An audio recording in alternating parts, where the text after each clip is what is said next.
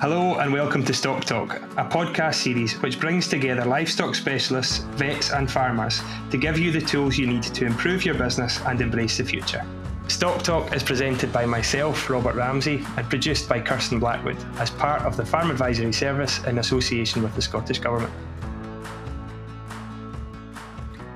So in a slight change to what we have been doing on this Stock Talk podcast, I'm joined today by Alan Cameron. So welcome, Alan. Could you just introduce yourself a little and then we'll make a start from there? Yes, Robert. My name is Alan Cameron. I'm a farmer in Argentina. I've been farming for close to 40 years. We are very connected to Scotland. I'm a fifth generation Scottish descendant, fifth generation born out in Argentina, but have close ties because our secondary schooling, we have four brothers, and all of us went to Fettes College in Edinburgh to do our secondary schooling. And I was lucky enough to spend quite a few of my school holidays with John Cameron, who's our relation. So I know a bit about Scottish farming firsthand. Yeah, so an amazing story and exciting to have you on here. We have been pretty Scottish based up till now, and I certainly was keen after you hosted us for a SAYFC study tour, which is now nearly 10 years ago. That was 2014. I was really lucky to get a tour around Argentina, and really you blew our minds. You know what Argentina can do, what it does, what it is so exciting. And with that in mind, I was keen to get you on here just to have a bit of a chat as to where things are or what happens in Argentina, how it works, and maybe some of the many drawbacks as well. Because I think we hear of South America as it's the breadbasket of the world, and it's while we are dealing with climate change policy, South America is just going to feed us. But and I know there are political issues, environmental issues as well that are worthy of discussion later on as well. So, interesting. And as I say, great to have you on. I suppose the first question is what your farming operation in Argentina. So obviously, Scotland and Argentina are the similarities, but there's some huge differences. So one of them is scale. So what are you farming? So what is your operation? Okay, so our family farm is situated 500 kilometers due south of the capital of Buenos Aires, and we're only 20 miles from the Atlantic Ocean. In Argentina, any land that is croppable, wherever you can do agriculture, you do agriculture. Cattle graze on inferior land. This is so, and our particular farm, situated where it is and being so close to the port where all the grain is exported from, or one of the four ports where the grain is exported from, our land is all arable. So it means we do 100% cropping, but we don't cultivate anymore. We do it all in no-till farming, unless we have a potato crop every now and again, which we actually lease the land out to somebody else who does the potatoes. But basically, we are 100% agriculture, no-till farming. And as I said, that's because of the quality of the land that we are sitting on.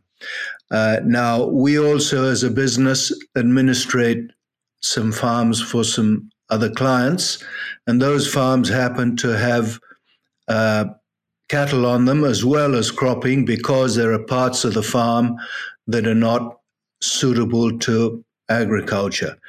That'll be the soil quality is inferior, or there are times when parts of those fields go underwater, so it's more suitable to have a pasture and graze than to have a corn crop, of which you've invested a lot of money on, that probably 1 year out of 4 goes underwater. So that's basically why we do 100% agriculture. And that same farm that I'm talking about, when I was young, when I was a kid, it was a mixed farm. We'd do 4 years of pasture and graze cattle and sheep, and then we'd do 4 or 5 years of agriculture. But as it was tillage, we'd get soil deterioration, we'd lose soil structure, so therefore we'd have to go back to a pasture for another 4 years to get the structure back. And then we'd probably start with potatoes as a first crop and then carry on with wheat and corn and sunflower. And then 5 years later, go back to grass. That's the way it used to be until no-till farming came along in the beginning of the 1990s. And that was one of the big jumps in Argentine grain production, because a lot more land went into crops and didn't go into pasture. And do you think, so it's very interesting, and we are seeing an increase in reduced tillage. So obviously we've got different soils, different climatic issues. The plough is still important in Scottish agriculture, but not nearly as important as it was. And we're certainly seeing more direct drilling and a move away from that, mostly to do with, or partly to do with costs, and mostly to do with a soil health and structure. So with that in mind, your continuous arable operation, how do we maintain fertility in that soil without dung, grass? You know, I always have in mind that the deepest soils in the world are below grazed grasslands. So the pampas, the steppes, the prairies in America, you know, these hugely fertile areas often, or as a species, we've found these areas to be hugely fertile. Is there a risk that your no-till farming still erodes some of that fertility and soil structure down? You know, if we go fast forward 50 years, do you think we'll need to bring cattle back into these areas?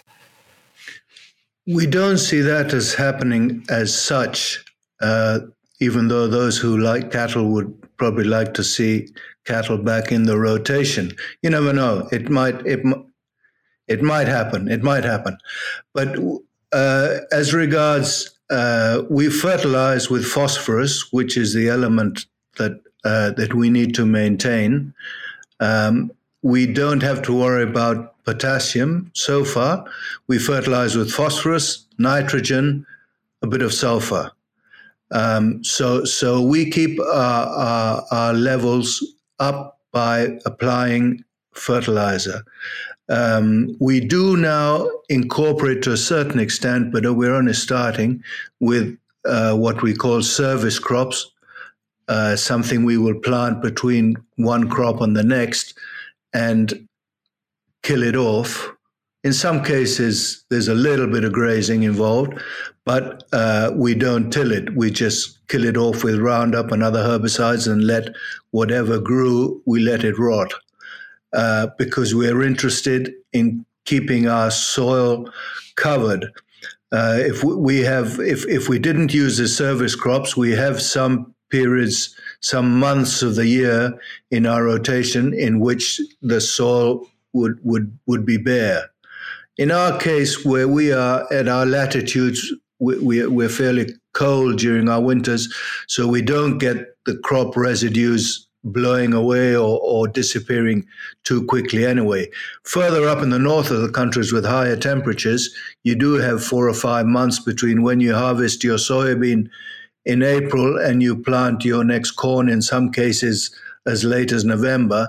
So there you've got all the winter and part of the spring in which your fields will become bare.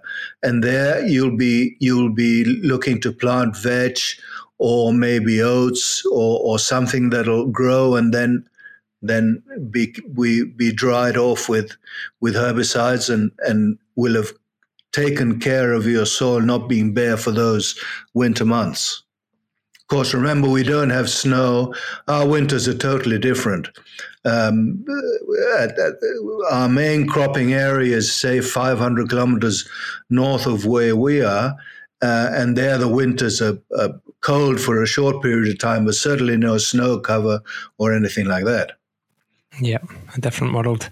It's the service cropping, as you call it. We now have a lot of cover cropping in Scotland, and it's interesting from a subsidy point of view. So the government, from a EFA, ecological focus area, as part of our basic payment scheme. Arable farmers they had a list of options that they had to undertake, and one of them, they could establish a cover crop. And I think it's fair to say that the government dragged most arable farmers kicking and screaming to do this.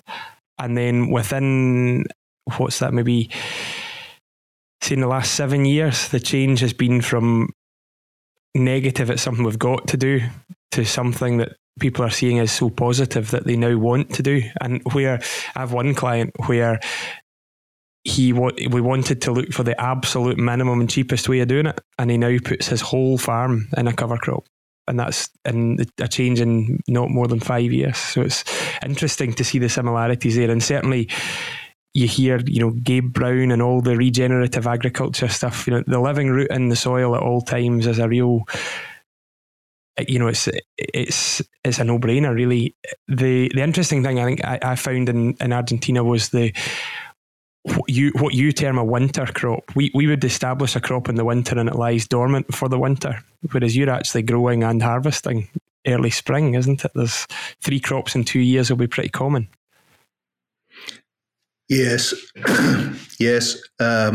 Most of wherever we do what we call a winter crop, which is wheat or barley, planted at the beginning of our winter. We're planting now, June. May, June, July is when we can plant our barley and wheat. We can harvest that at the beginning of our summer, which is end of November, beginning of December, and plant a second crop. This second crop is a summer crop. In most cases, it's soybean, but in some cases, it's corn, and in some cases, it's sunflower. So when we do what we call a winter crop, which is a winter cereal, we've got the opportunity, if we have enough humidity at planting time at the beginning of the summer, to put in a double crop. When we do corn as a main crop, it's the one crop in the year. If we do sunflower, it's the one crop in the year. And we can also do soybean at the end of spring as one crop in the year. But when we harvest these summer crops, we then probably have a period of time, if we're going to a summer crop again, of putting in a cover crop, as I said, mainly of veg or some clovers maybe, or oats, triticale that it's also used. So that's the way farming is going. Same sort of thing you were talking about. More emphasis put on looking after our soil, which is our main asset. Then you also mentioned something which is completely different in the UK or in Scotland compared to South America, is subsidies. Your government, your urban society is prepared to use taxpayers' money to keep farmers farming, and from what you say today, keep farmers on the right track as regarding looking after their soil. Our urban society lives off what the farming sector produces. We have some very important direct taxes on our price, for example, our sale price, what we call retentions. On soybean, the government takes 33% of the international price, so we can only aspire to sell at 67% of the international price. And there are other taxes involved, which means that when the farming sector has £100, if to talk in your money, profit, government takes 60 or 70% of that profit. So, we look upon subsidies as something that doesn't exist for us, and we do observe that other countries in Europe do use them as part of making farming feasible, because I understand that if those subsidies were not made available to the farmers, their economic cycle wouldn't be positive. Yeah, it's a very interesting, it's a polar opposite situation, and I think sometimes or often as farmers, we don't realise how lucky we are to farm where we do. You know, we've got challenges of scale, and often we've got challenges of climate, but we do have government support. Sometimes it feels like we've got lots of government support. Sometimes it feels like that's waning a little, depending on where we are in election cycles or whatever. But as it stands, you know, we are in a pretty positive position. The one area I suppose we don't get much for nothing now, and it looks as if going forward there's going to be more conditionality and more things attached to our payments, so more climate change type policy, biodiversity policies attached to that. Basically, so we're not getting a blank check, or we're not getting a check for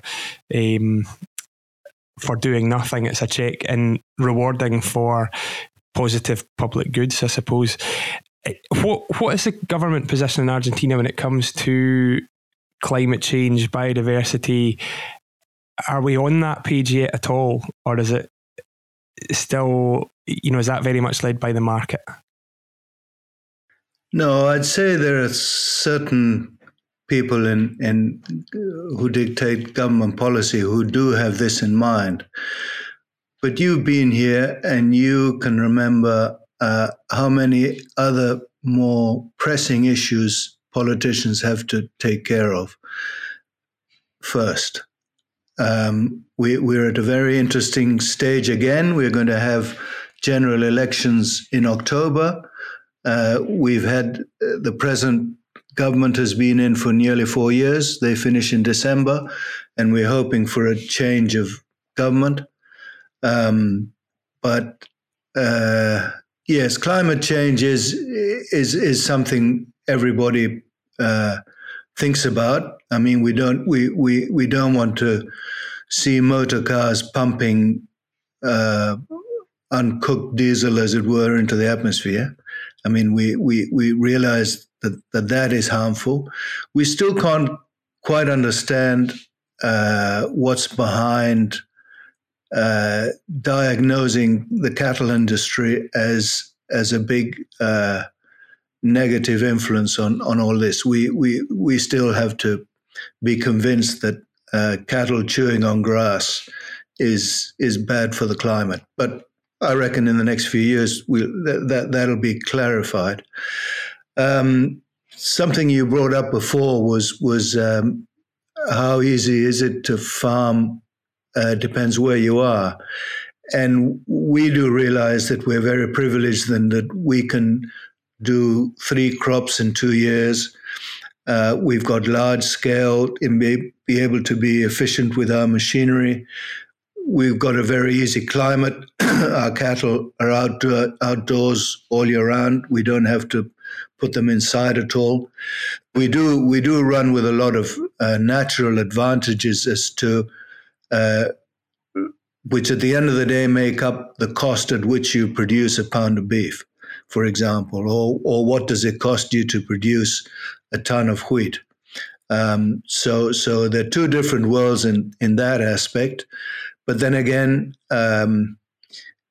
thanks to our own decisions in who we voted to be our governors over the last 100 years, our infrastructure isn't what it is. Our paved roads are not what they should be. And there are a lot of things that we need to address in order to improve. But basically, there are other issues that are probably more important. I mean, when we have to choose our politicians, at the end of the day, we're deciding who's going to educate our children in our country. And we've got a very bad record of poverty and people who haven't had a decent education. So you know, farming is important. It's what we produce. It's what the country lives off. But really, if we want to be a better society, have to start concentrating on these other issues which affect us every day. And it really highlights the global challenge we've got here. You know, the whole climate change story is is here, and I think there are debates all the time as to whether it's a cycle or what it is, but our climate certainly is changing. We're just in the middle of just come to the end of a drought in southwest Scotland, which is quite unusual. Things are changing, but it isn't the sole priority. And we often have that conversation with farm businesses. So we deal with farm businesses all the time, and effectively they are, a government is a big business. So the farm business and a government have a lot of similarities. And those farm businesses, we can't make decisions exclusively based on climate change policy or climate change outcomes. We need to make sure there's a cash flow, make sure there's enough money to pay debt, enough money to draw and live off. And that our small business scenario versus that government scenario is exactly the same. It's quite nice to be on this podcast, government funded, listening to someone being critical of the government and not worrying, because it's not Scottish government, it's Argentinian government. So something different. And I think when 2014, when we were across, I think we all left with that in mind, that we are so lucky that we're in it's perhaps a stage of development that our country's at, or where we're at, but we've, I think, a more mature agricultural system. You've got a system where something makes money and you tax the living daylights out it, and make it very, very difficult to succeed.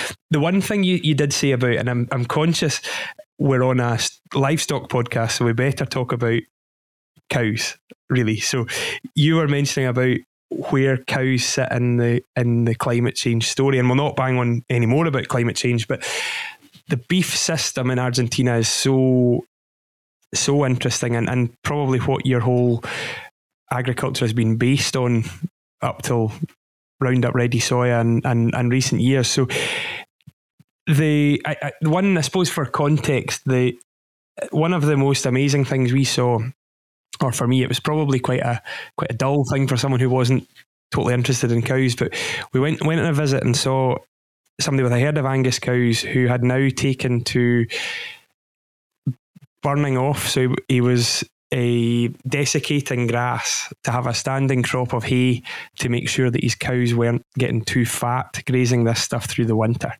And that was the point when we were realising that our highest cost point, in Scottish beef production, the winter's the killer. So that's the time that we spend all the money maintaining live weight of dry cows. Now, this guy was burning off grass to make sure his cows didn't get too fat on stuff that was costing him nothing. So the pampas, the grassland areas, the beef system, how do we sum up what Argentinian beef production looks like without talking all day? Because I could. There are more than two, but let's just concentrate on two major areas where we do our breeding.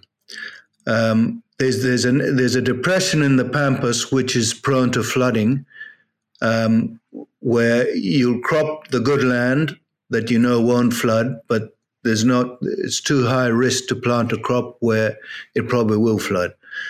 The fact that it probably does flood also means that you don't have very high quality pastures, because if you spend a lot of money in planting pasture and then it gets flooded, you've lost it as well.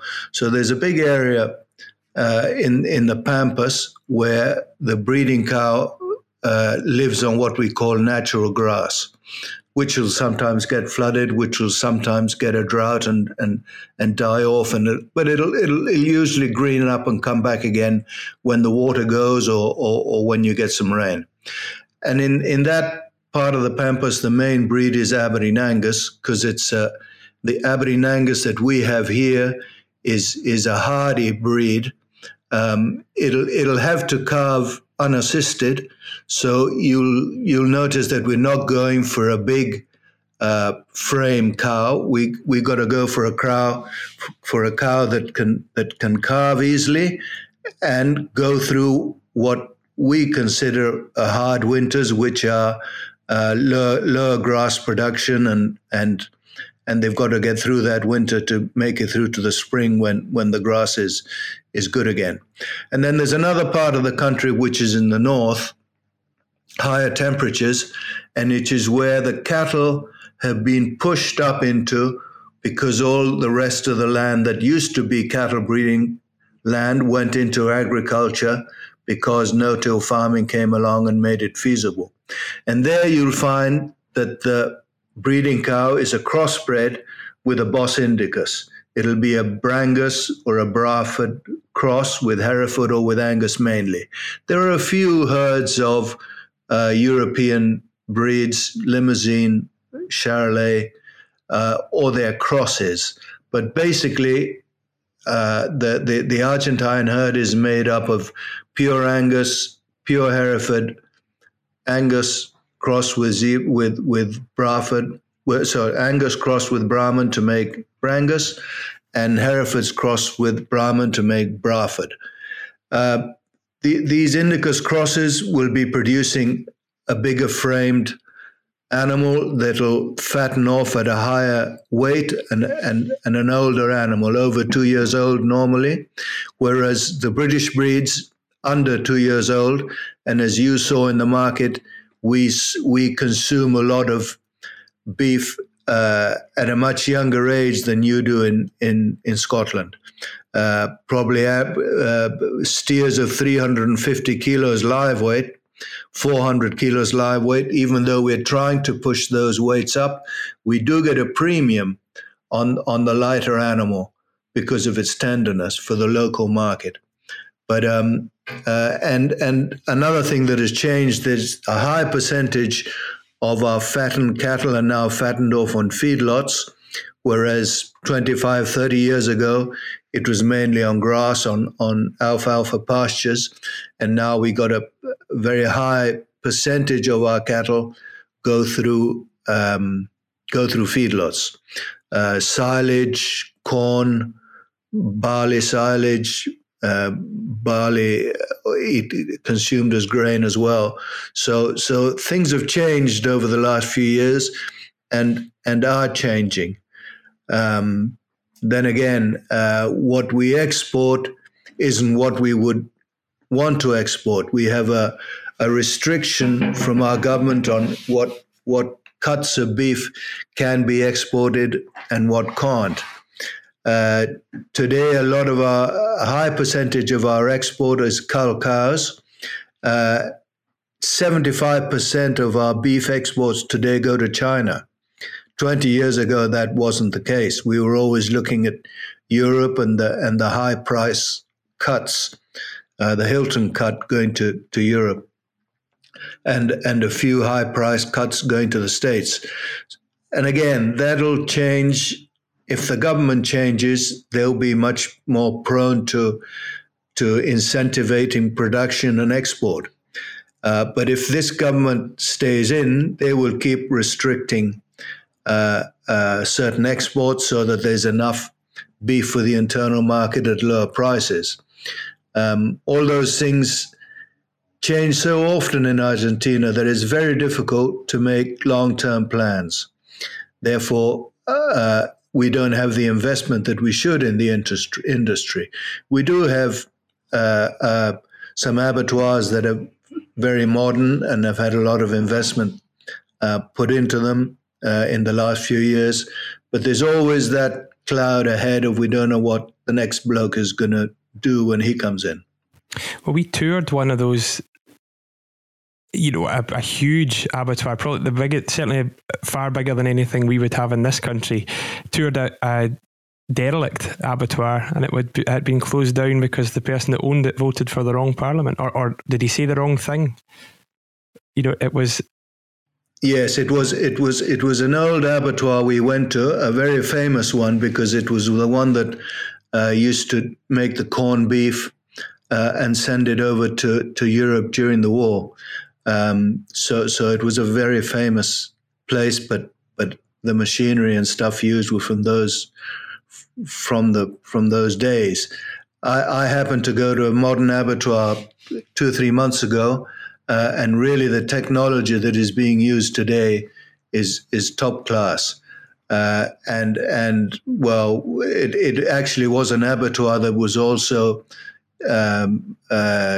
it had the standards to be able to export to Israel and to the Muslim countries. So the slaughter was actually done by the rabbi or by the Muslim cleric. So that was just an anecdote. But I mean, the quality of what today is being exported from Argentina is top quality.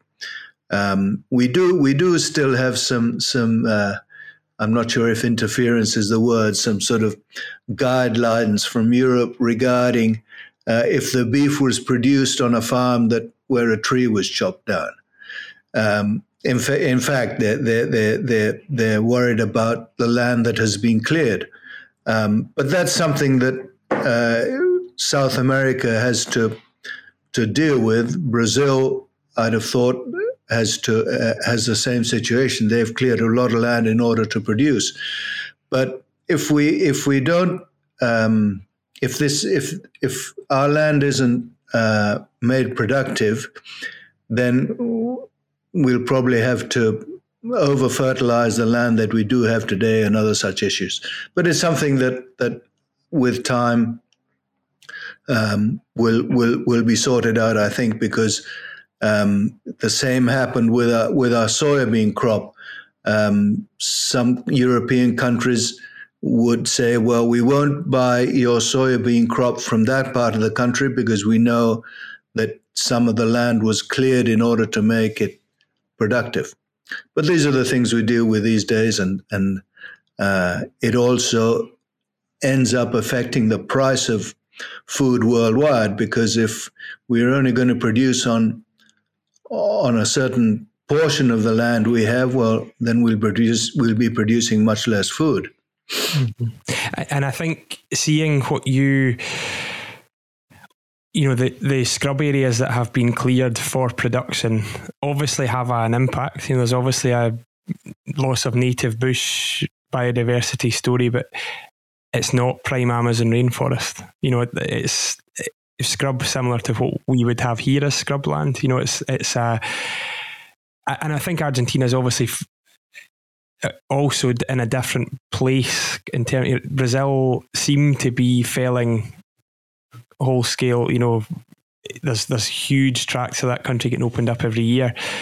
Argentina, are you about there, or do you think is there much more that will be cleared going forward as a trend still to clear more? There is land that can still be made productive that has,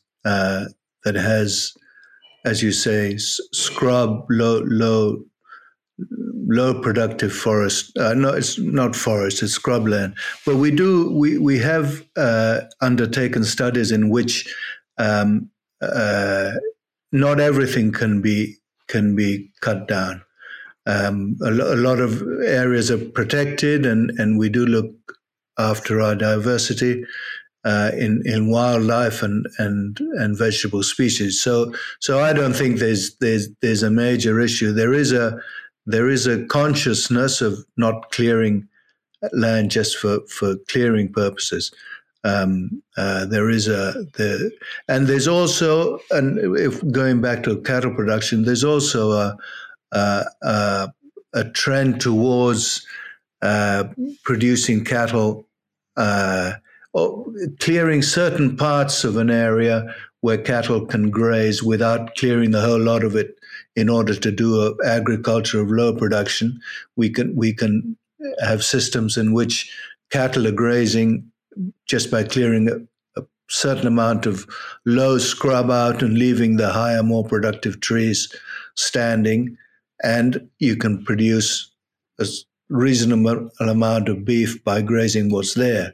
So there are areas where beef production will still increase without knocking everything down, as it were. Yeah. Now, I suppose where we're heading to here, the question is, so we are now post-Brexit.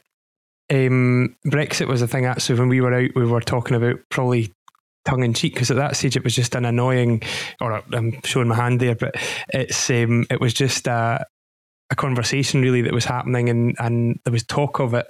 Now it's happened, it's done, and the UK is part of, or it's no longer part of or protected by the European Union. It's now a global player in its own right. So should Scottish farmers, Scottish beef producers be concerned about what's happening in Argentina at the moment? Is there a risk? The story is you guys are just going to swamp us with cheap beef. Do you think that's the case? No, I wouldn't say that's the case. The world has to keep increasing its production because the population is still growing. So I don't know how much more beef Scotland can produce than it is producing today. Argentina certainly can produce more beef than what it's doing today, but there are world markets that are waiting to be able to buy our production. I can't see our beef going to the UK except for some prime cuts.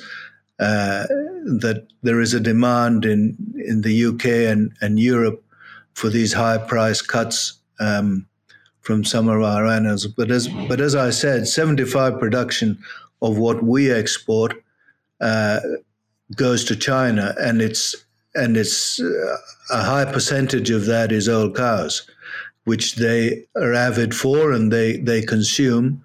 And here our population is not very keen on consuming. I'd have thought probably, and the records show it, that the country that's increased its production enormously over the last 20 years has been Brazil, and now Paraguay. So maybe those countries will keep increasing supply, but I can't see that that it's going to end up on the Scottish markets.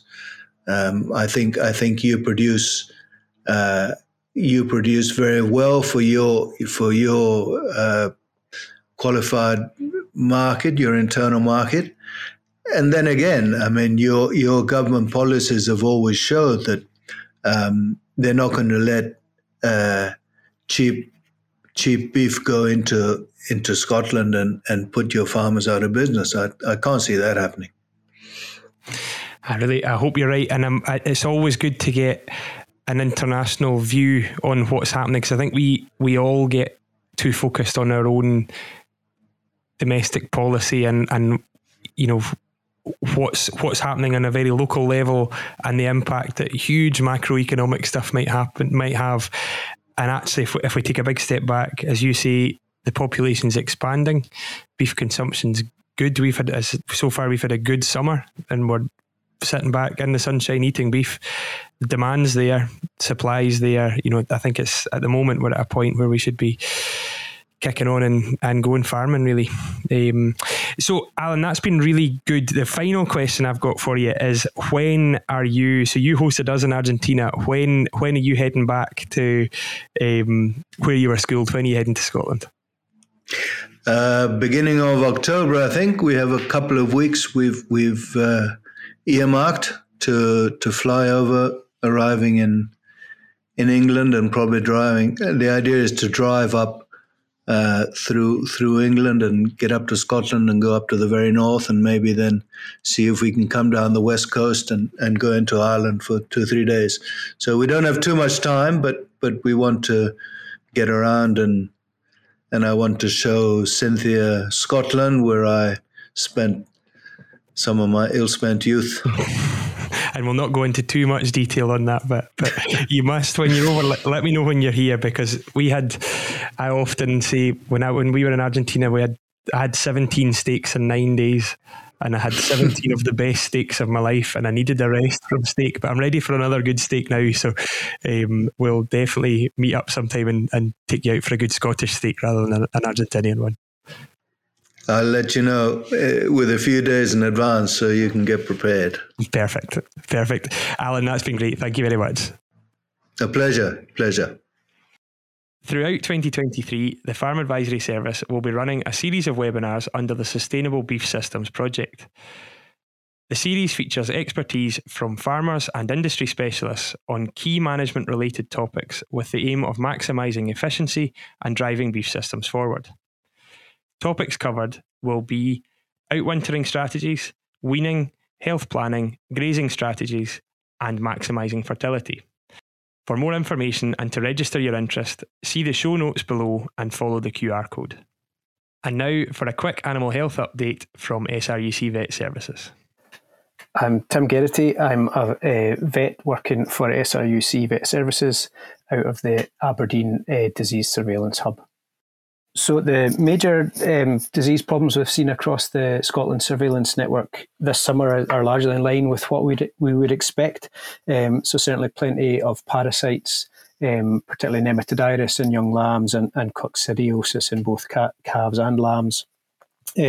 Really the main peak of the parasite season is just ahead of us now. It's just starting now, so parasite burdens on grass will now be very high, and we can expect enteritis and scour to really be holding back animal performance from here. Just a wee reminder, there is government support for doing fecal egg counting to monitor for parasites, where you can claim up to £250 to investigate parasite problems in young stock, and if you're through the Sustainable Farming Initiative, and please look into that if that could be relevant to you. Lungworm is also coming into its peak season, so the next 8 weeks we'll see the peak lungworm cases. So any new cough in animals at grass, particularly cattle, please contact your vet and remember to think of lungworm. And certainly carrying a lungworm burden round the year is ill-advised and should be treated as soon as possible. And we are also experiencing very high numbers of sheep scab across Scotland, so please be watching out for itchy sheep. And be sure to call in your vet. And again, there is government support for testing for scab if you suspect the disease, and it's much easier dealt with the earlier it's detected. Good time of year to think about weaning vaccines and preparing for weaning. So in the sheep, we're probably at or very close to weaning now, so it's a little bit late to get a full course in. But if you haven't thought through about giving a weaning vaccine to your lambs, there's probably still enough time for lots of us to get some benefit from a pre-wean dose. So again, speak to your vet. And the cattle guys, we have a bit longer to prepare for calf weaning for most of us, but please start planning now. And the critical parts about planning for a successful weaning are to separate stressful events like weaning and housing and moving, and maximise immunity through eliminating other diseases, ensuring adequate nutrition, and of course topping up with a vaccine in an appropriate time frame. If you enjoyed listening to Stock Talk, you may enjoy some of our other podcasts, such as Crofting Matters, which is a 12-part monthly show that discusses all things crofting in Scotland, including livestock management. You may also enjoy our new podcast, Agriculture, which tells the stories of some interesting and influential people in the agricultural industry. Just search Crofting Matters or Agriculture wherever you get your podcasts from.